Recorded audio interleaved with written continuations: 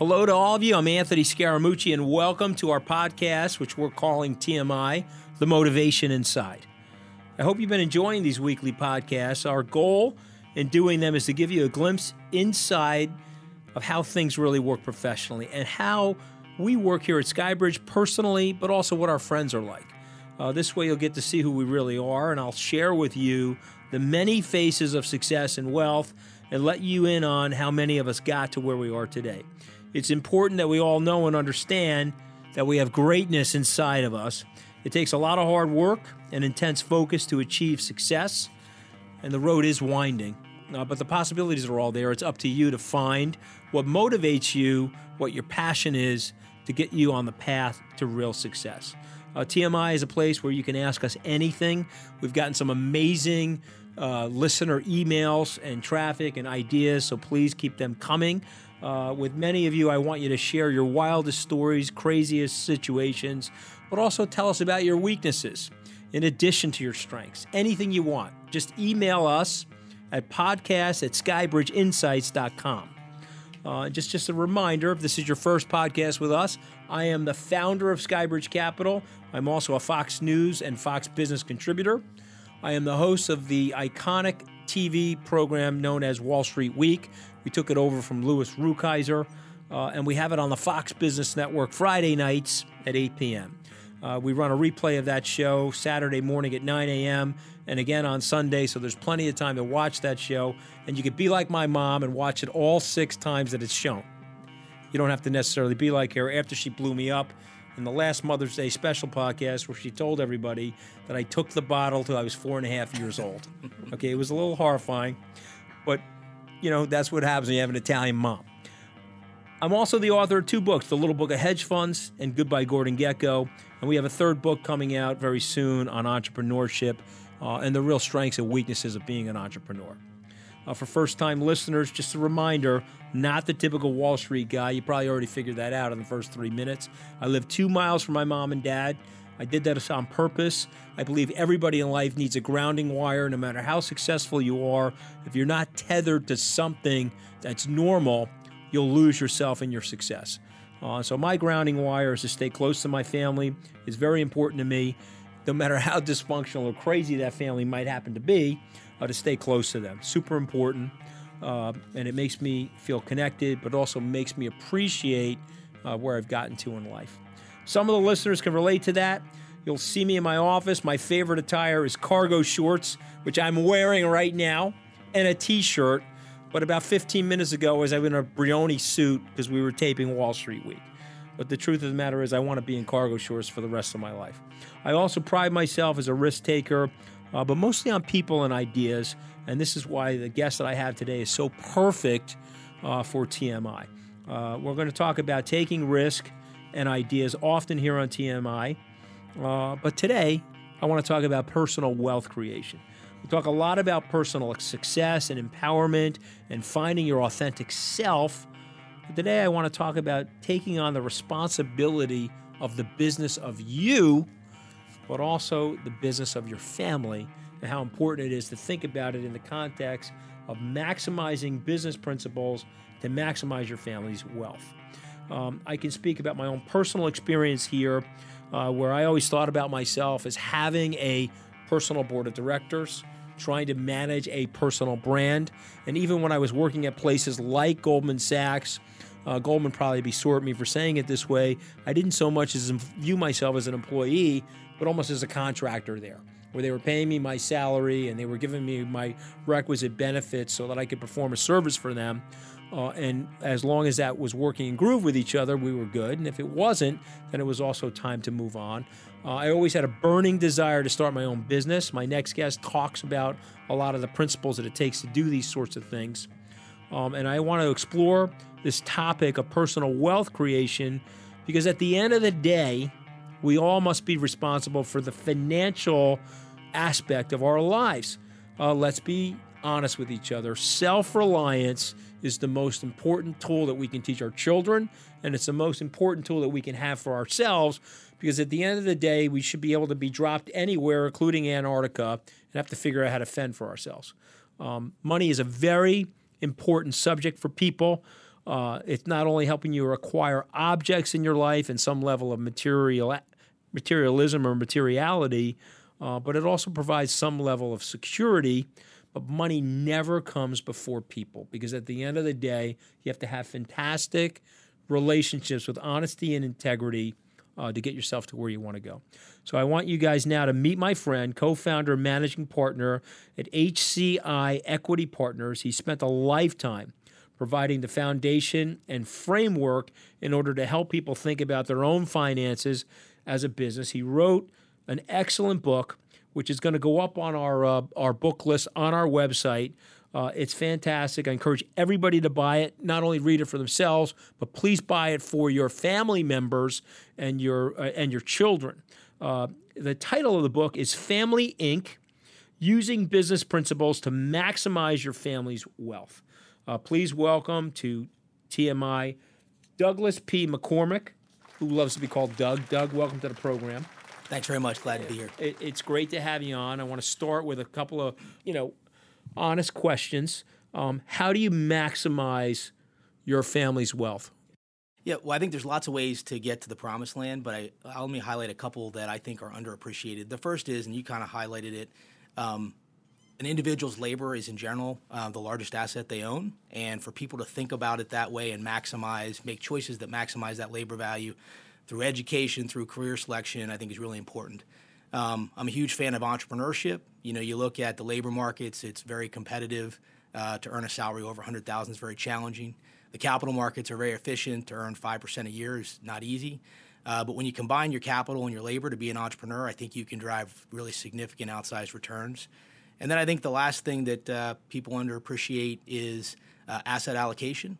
And I mean that more than simply stocks and bonds, but how you spend your money in other assets like houses and vehicles, et cetera. I'm a big fan of growing wealth as opposed to saving. Saving's not so fun. Growing's a lot easier. So let's talk a little bit about that. So you have this whole concept in the book about being the family CEO.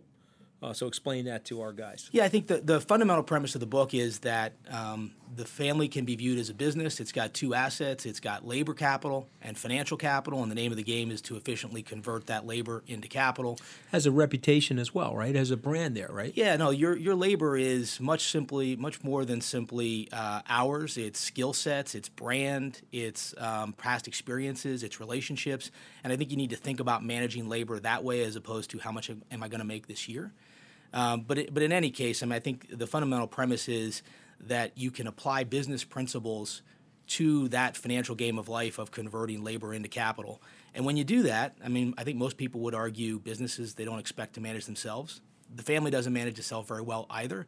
And so someone needs to be kind of seeing the big picture, and it's a very broad role. It's not simply budgeting or saving or paying bills on time. It's ensuring that your family members are pursuing the right professional opportunities, the right educational choices, insurance, retirement. It's a big picture, mandate, if you will. How does somebody get started? Like, what do you say to a new family formation, even? Yeah, well, I would say the first thing is appreciating the framework, and once you understand that the family financial paradigm is one that can be employed with business principles, I think if you've crossed that chasm, that's a real valuable step. Second is, I would tell you to buy the book. There's lots of good practical aspects to it. The third I would tell you is this is not an easy transition. It takes a lot of people many years of practice to get good at it, and so start early. And I think people are often afraid of action, and I would say get out there and do it and be honest with yourself when you've made mistakes so you can course correct. When I read through your book, I couldn't help but thinking about Ben Franklin. I don't know. Did you read the autobiography of Ben Franklin by any chance? I did not. You didn't? Okay, because what you have in here are his concepts of thrift and getting educated and getting yourself up to speed on a number of different things, and discipline. Big concepts in here, paying yourself first, building your asset. You talked about savings versus growth. So tell our listeners what you mean by growing as opposed to just saving.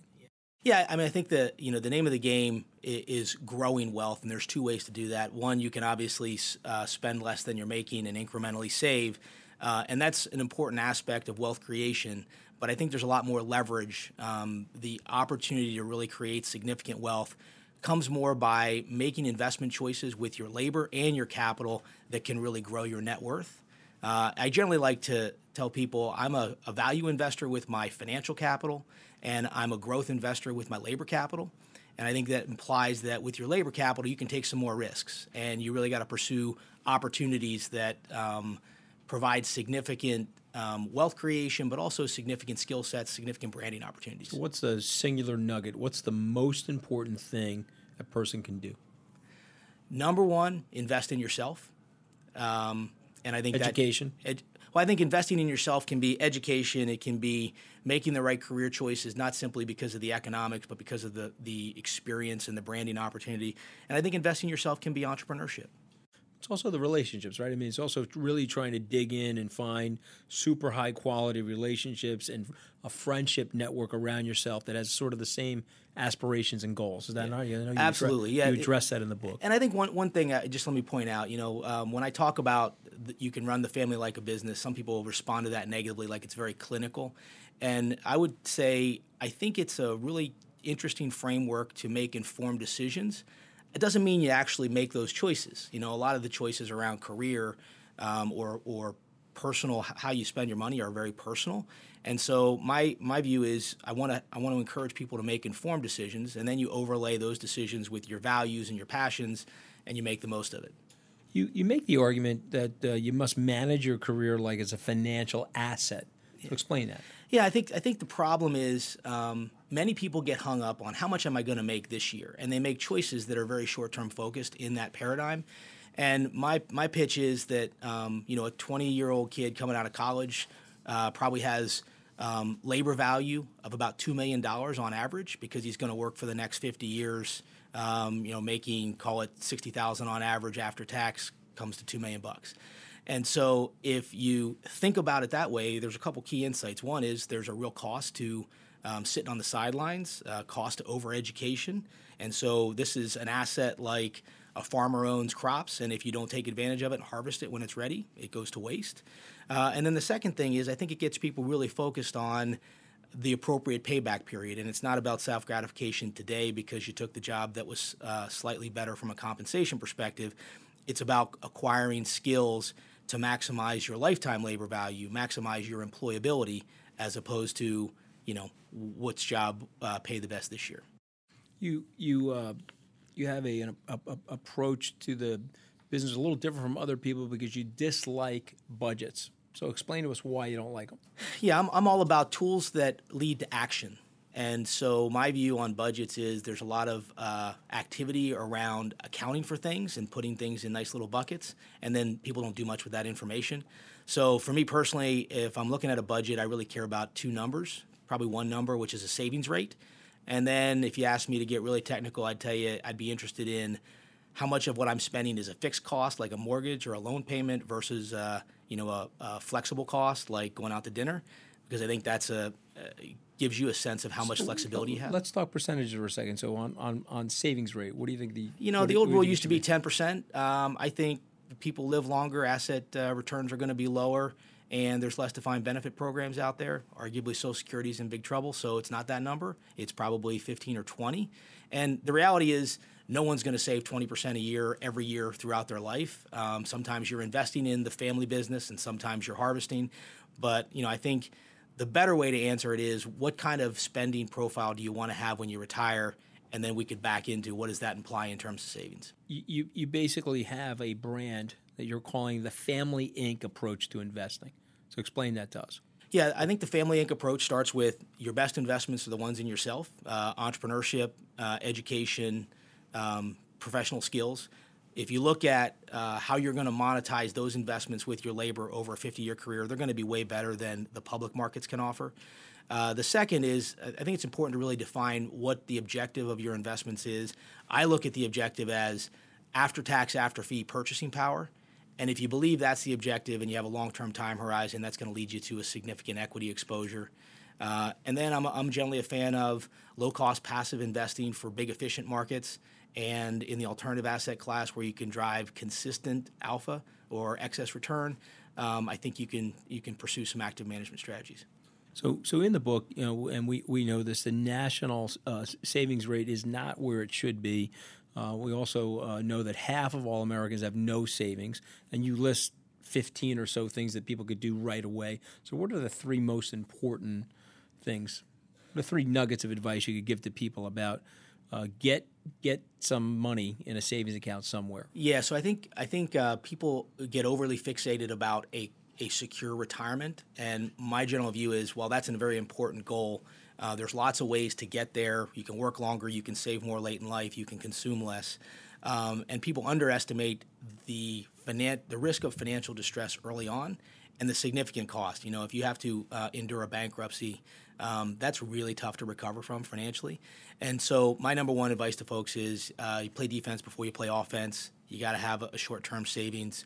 I think that's number one. Number two, for me, it's back to... So how many months of savings did you have pursuant to your salary? I think a minimum of 3 months. And if you're in a career that, may be hard to replace that income or has kind of high variable compensation like commission, could be up to a year. So, I mean, it's obvious math, but let's just point it out to our listeners. If you have a 10% savings rate, it's going to take you 3 years to save 3.6 months worth of savings. And so it's a 3-year project to get yourself to that 3-month cushion. And it's super hard for people to do. But what I find is that if you get into a good habit early and you make those drops, if you will, if you pay yourself first, as you point out in the book, that's a way to really get yourself to the road of financial security.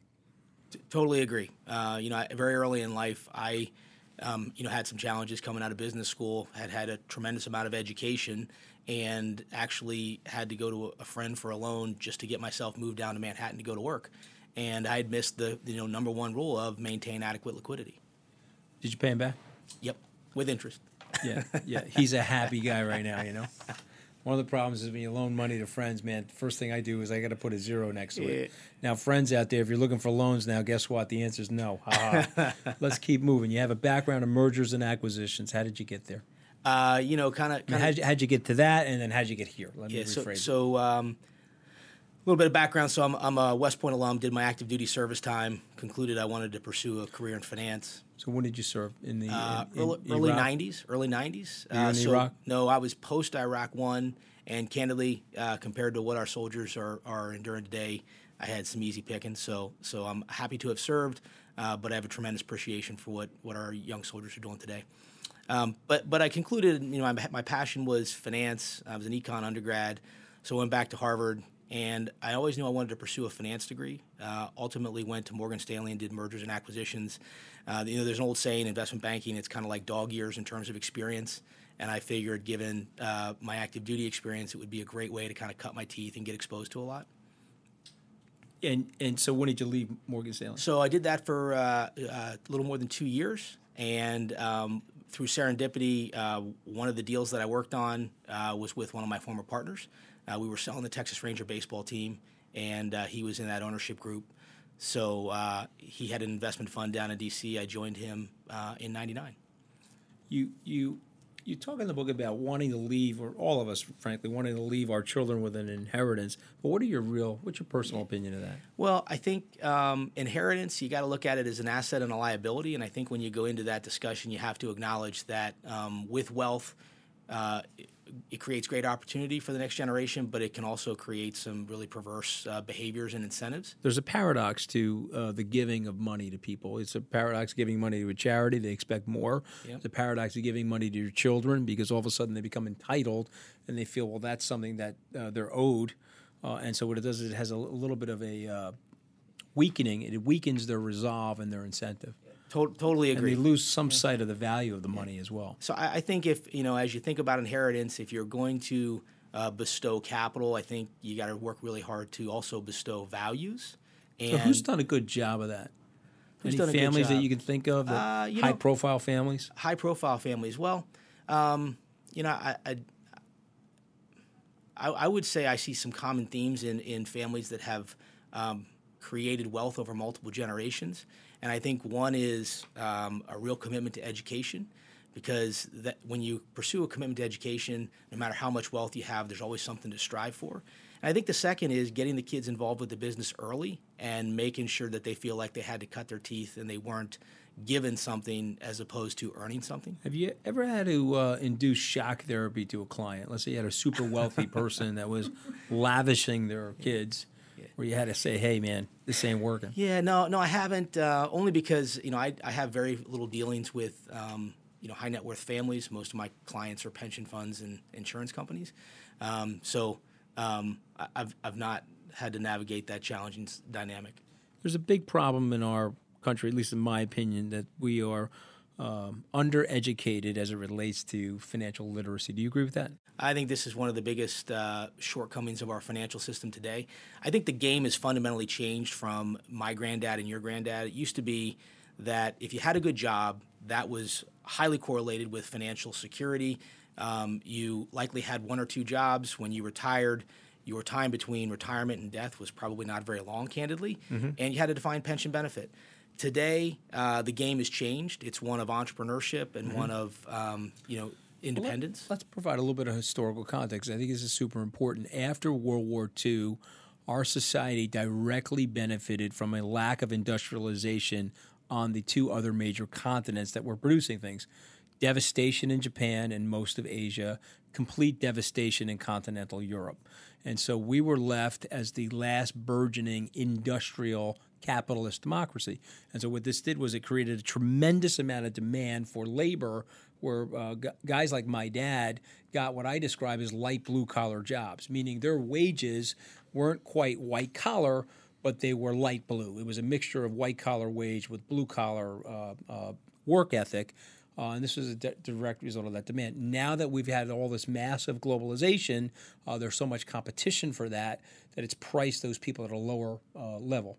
Totally agree. And so I actually priced out my dad's numbers, what he made in 1975, and adjusted them to 2016 dollars.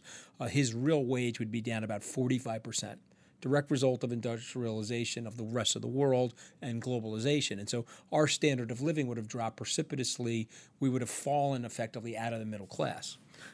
Yeah, no, it's a challenging situation. And I think if you look at the school systems, they really haven't changed. It used to be if I gave you a basic set of capabilities around basic math and science and liberal arts, the companies would take the responsibility to train you in the endeavor that you were going to be employed for. It doesn't work that way anymore. So let's say you had a 20-year-old, or let's say you had let me give it an age range, 15 to 20-year-old. Yep. Said, okay, you got to get up to speed. You got to become financially literate. What should they do? Read your book, number one. But let's go to the rest of the list. Yeah, so I think education, again. But I think when you think about education, I think one of the big challenges for our younger generation is education is likely the single biggest investment they're ever going to make. And no one's talking to them about how their majors and their curriculum translates into compensation. And so, if I've got somebody in that, kind of 20-year-old group, I want to really engage hard around what courses are they taking, what's the curriculum, and how do they intend to monetize it. The second thing I want to talk to them about is a concept you brought up, which is think more holistically about your brand and your skill sets. So what relationships are you developing? What experiences are you developing that's going to speak to who you are becoming? Brand is particularly important for a younger person because you don't have much past performance to go on. So an opportunity, like you said, early in your career to work for a great financial firm matters. You mentioned that you and your dad started talking about money when you were 7 years old. Yeah. So tell us that story. So my dad's an educator by trade and a stock investor by hobby. And so he took a sabbatical when I was 7, and we traveled across country. And the pitch he made to my brother and I was that he would buy us stock in one business that we saw over the sabbatical. And so somewhere out west, we toured a gold mine, and I ended up buying Homestake Gold Mine stock. And that was the beginning of my love affair with the markets. First of all, this was 1976. Inflation was horrendous, and gold stock performed very well. So success probably breeds some of that attraction to the markets. But also, it made something very tangible for me. And all of a sudden, I realized that as a stockholder, you really own real assets and people that work for the company. And fractional ownership of that business. Yeah. And so that all of a sudden, for a 7-year-old's ability to comprehend, it kind of started to make a little bit of sense. And I actually had a great deal of pride for being a small owner. Do you remember what your brother bought? Of course I do. So I'll give him a hard time here. He bought Barnum and Bailey Brothers Circus. Now, that was actually owned by a toy store, and it didn't do well. And so the reason I remember that is because mine did and his didn't, and so that's still a source of great discussion. So that was 1976. So for 40 straight years, you've been rubbing that in. Oh, absolutely. Okay, good. Make it burn, man. I have an older brother. I want you to make it burn. Okay. Besides Harvard Business School, you graduated from West Point Military Academy, which are unbelievable schools. So God bless you for that. Painful. It shows your work ethic and your discipline. What'd you learn from those schools? Yeah, so I'll hit West Point first. I think I learned humility because the program's set up to guarantee failure from everyone. And the follow-on corollary to that is once you've learned to deal with failure a little bit, you realize that's actually an opportunity for growth. And most of us grow the most under periods of hardship. And then I think the second thing I learned there was life is a team sport. And we had a saying that was cooperate and graduate. But I found that great things, whether it be in business or in family or in personal accomplishments, come through teamwork. Well, listen, I couldn't agree with you more. In fact, when I was trained at Goldman Sachs, a gentleman by the name of Bill Groover, who was a naval commander, he actually had a submarine during the Vietnam War, and his attitude was he put us all in like a row of desks, and we used to call it the swamp. And what he would do is he would give you a level of work that was completely impossible for you to finish. And so what you had to do is you had to reach out to the guys around you, men and women, and say, hey, you got to stay with me over the weekend and help me finish this, otherwise I'm going to get fired. Yeah. And so what it did was those guys looked around and said, of course I'm doing that because next weekend you're going to be staying with me to do the project, And so what he did was he created this tremendous bonding experience with people that were supposed to be competing with each other. They became cooperators as opposed to competitive. And so when they got out into the field, they had those shared bonding experiences. Did that happen a lot at West Point? It happens a lot at West Point. I think it's reaffirmed in my actual active duty time. Candidly, I think it's a challenge with today's society. I think technology allows us to be more isolated and independent as individuals in a society. And you may have read Tribe. It's a recent book out. Mm-hmm. It kind of speaks to some of the lack of community that results from our current wealth, but also our technology. I haven't read it, but that would be on your reading list? It would. What other books do you really like that strike you? In addition to Family Inc. by Douglas P. McCormick. So I gotta say I'm a little bit of a nerd. So I go on vacation and I take stuff that I'm interested in professionally. So I think I've read almost every financial press book out there. So when other people are asking me if they were going to complement their financial learning with other readings, I'm a big Jeremy Siegel fan. I think his Stocks for the Long Run. Stocks for the Long Run. Historical analysis of stocks. University of Wharton business school professor. Yeah, and it's a real great pickup line. When you're out on vacation too. So you're going to write another book? I don't think so. I felt really passionate that I had something to say here and that there was a need for this book. I think this is a huge problem in America today. I'm proud of the work, but I'm not sure I have anything else to say. Well, I see a whole course developing. This could be a senior high school course. I think it should be. This is a whole curriculum here that we could give people the skill set and the tools to think about their own financial independence and their own self-reliance. And the hallmark of your book, which I love, is pay yourself first. Think about yourself as your own business. Think like an entrepreneur. Be willing to take risks, but also build a network of people to help support you. You wrote a fabulous book. I encourage everybody to go out and buy it. Download it on your iPad, Family Inc. by Douglas P. McCormick. I want to thank Doug for joining TMI today. As I mentioned, the book is called Family Inc. It's published by Wiley. To learn more about Doug, you can go to his LinkedIn page. So it's obviously www.linkedin.com/Douglas McCormick. You can follow Doug on Twitter, so that's Doug_McCormick. I want to thank you, Doug. Remember to email us at Anthony Scaramucci, or excuse me, you can email me, Anthony Scaramucci, at podcast@skybridgeinsights.com. You can follow me on Twitter at Scaramucci. Don't forget to watch Wall Street Week. And by the way, if you're not watching Wall Street Week and you have a spare bedroom, can you please put it on in your spare bedroom? I still get the ratings if you do that for me. I'd be very grateful. It's on Friday nights, 8 p.m., Saturday at 9 a.m., and again on Sunday. Be sure to subscribe to these podcasts. TMI is available to you on iTunes. Go and rate and review it so we can continue to bring you the content that matters. Also, if you don't mind, Please share these podcasts with your friends and coworkers who you think would enjoy listening to them. We've got some wacky, wild, and today very insightful stories to tell you. Until next time, have a prosperous read. Thank you, Douglas McCormick. Thank you, Anthony. Appreciate being here.